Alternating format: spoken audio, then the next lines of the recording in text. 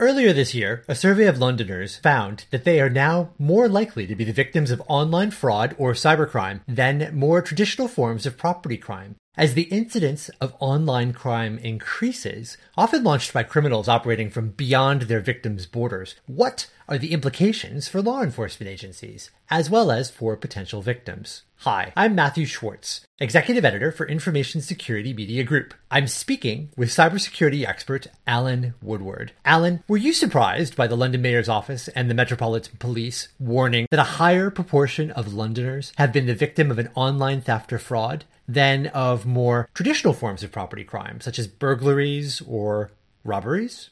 In some ways, yes, and in some ways, no. What's interesting is that we've known for a long time, in the UK, there's a thing called the National Crime Survey, and also the police have their own statistics. And both of those, whether you agree about the absolute numbers or not, show a trend downwards. However, the crime has been going somewhere. And I think what this really shows, and what it's effectively amplifying, is the fact that crime is moving away from traditional sources online. So in some ways, it looks very much like we've got just as much crime as ever, but it's moving into the cyber world from the classical world. And there's several reasons for that. One of them, and probably the most important one, is that the fraudsters, the scammers, the people we've all been subjected to, are able to do it with a lot less risk to themselves. I mean, there's some very interesting research done not so very long ago about the economics of bank robbery. And why bother walking into a bank with a sawn-off shotgun and where your average haul is likely to be £30,000 when you can make millions operating from another country and do it with some kind of cyber scam? It really is quite attractive to all the criminals. And they're not stupid. They're kind of businessmen in their own way. They're happy to put investment in, and when it comes to cybercrime, they're saying a very big return on that investment. Does this have an implication then for how the police should be investigating and pursuing these crimes if we're seeing an overall decline in crime, but an increase in the number of people acting online in a criminal manner? Absolutely. And what's happened is I think there's two very important things. In the survey that was done specifically about Londoners, but it's really across the whole of the UK, and indeed we're seeing across the whole of Europe the same trends. What the Metropolitan Police have done is they've actually tripled the size. They have an operational unit called Falcon, and that's aimed at fraud and online fraud specifically. And one of the things you can't really do is just throw uniformed officers at this. You need people with specific skills, and so it's taken them a while, but over the last 18 months, they've actually put a great deal more money into this because they see the trends, and in some ways, they can take a leaf out of the criminal's book and that they can be effective. They can get more bang for their buck in some ways, but by doing simple things rather than tackling every individual crime that's reported, try and trace them back to the source and close down the scammer's website. If you can close down the criminal, then actually it's kind of there's this sort of multiplying effect where a lot of people that would have been subject to crime suddenly aren't. So it's kind of changing the way policing happens. It's changing the focus of policing, obviously, in terms of their areas of expertise. But the other big thing is because the crime is very much across borders now, all the police forces in the UK are cooperating with Europol, Interpol, FBI, with these international operations, and they're becoming much more successful now. That in the last 18 months, that's probably the biggest change in law enforcement has been the fact that multiple police forces in multiple countries have had these joint operations where they've been able to track back, particularly to the organised crime gangs, and close them down and actually get them, prosecute them properly. In terms of investigating these types of crimes, it sounds like police can triangulate what's going on and over time, as you say, hopefully trace back to the source of these attacks. Is that going to require a bit of an adjustment on the part of consumers, though? If you get your house broken into, the police perhaps come, investigate, dust for fingerprints, go away. You can see the case being built. Here, it sounds like the timelines could potentially be longer, especially if they're tracking people who are operating outside the country. Are we going to see a different approach, do you think?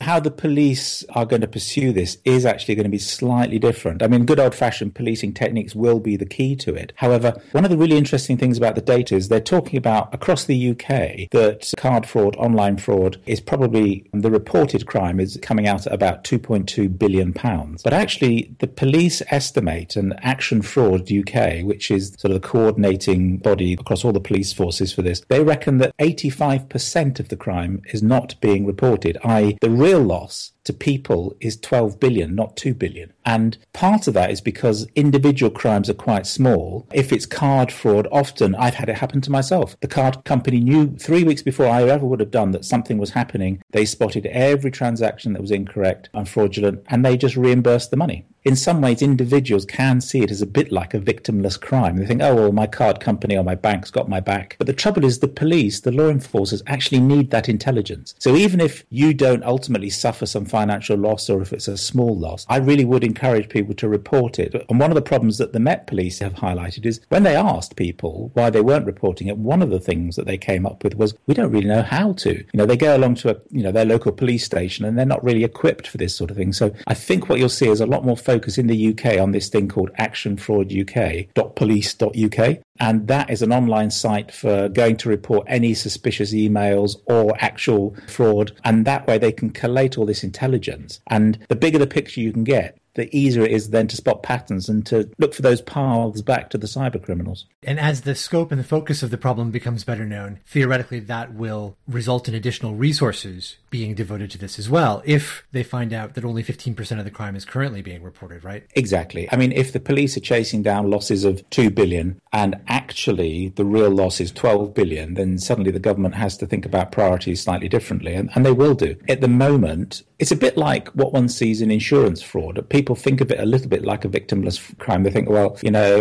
it's the insurance companies that pay for it, not individuals. But at the end of the day, we all pay for it because, the cost of insurance premiums goes up. And the same happens with financial fraud, online scams. And also, increasingly, it's not just the classic card fraud or financial fraud that we're seeing online. There's all sorts of other types of scams. One of the fastest rising is the so-called dating scams. Some people are losing, tens of thousands of pounds in those scams, where they're apparently striking up relationships with people. Those people then apparently get into trouble, need some money, they send them some money, and suddenly that person just disappears because they were just a criminal gang and they never existed in the first place. In fact, we've seen an increasing number of particularly very pretty ladies who are having their photos hijacked online to apparently take part in these dating scams. Again, the report shows that ID fraud is probably one of the fastest growing crimes, but trying to associate that with a loss to the individual, sometimes it's not the individual that loses, but actually other people, because their ID is then being used to scam and con other people. So it's a really quite a complicated picture going on out there. From a sociological standpoint, can you comment on whether cybercrime is drawing in people who might not otherwise commit crime, or whether it's drawing, as you were saying before, the people who might be doing bank robberies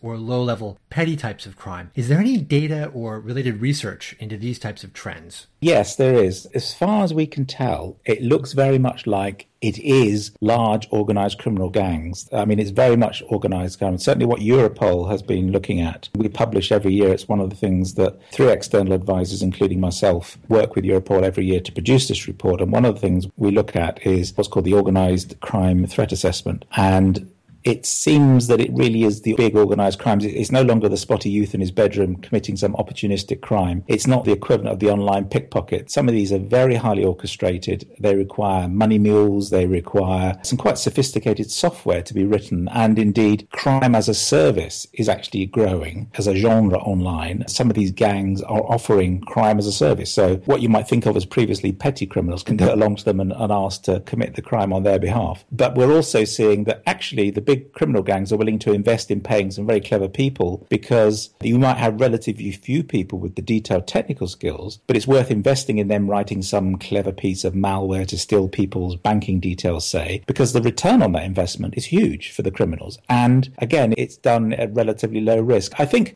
maybe in the early days, and to some low-level extent, you're seeing people committing crimes in the same way that, for example, we all break the speed limit because we don't think we're going to get caught. But really, I think the big problem for the law enforcement agencies is the organised crime gangs. Now, a lot of these organised crime gangs are reportedly operating from places like Russia or the Ukraine, or countries with which the UK, the US, other parts of Europe might not have extradition agreements. Have you seen any innovative approaches to trying to arrest some of the suspects that might be operating from those countries? Unfortunately, the only way of doing it is collaboration with the countries themselves. Now, one of the things that Europol has been quite successful in is, in some ways, denationalizing the relationships. So the EU is having a lot of success in dealing with the Russian law enforcement agencies, whereas, say, the UK might not have done. I mean, there's all sorts of political, when nation tries to do with nation, you might have political things come into the considerations, whereas actually, when it's done at a European level, it looks like it's a lot more successful. There have been a lot more successes. But unfortunately, there is no way of getting away from the local law enforcement do have to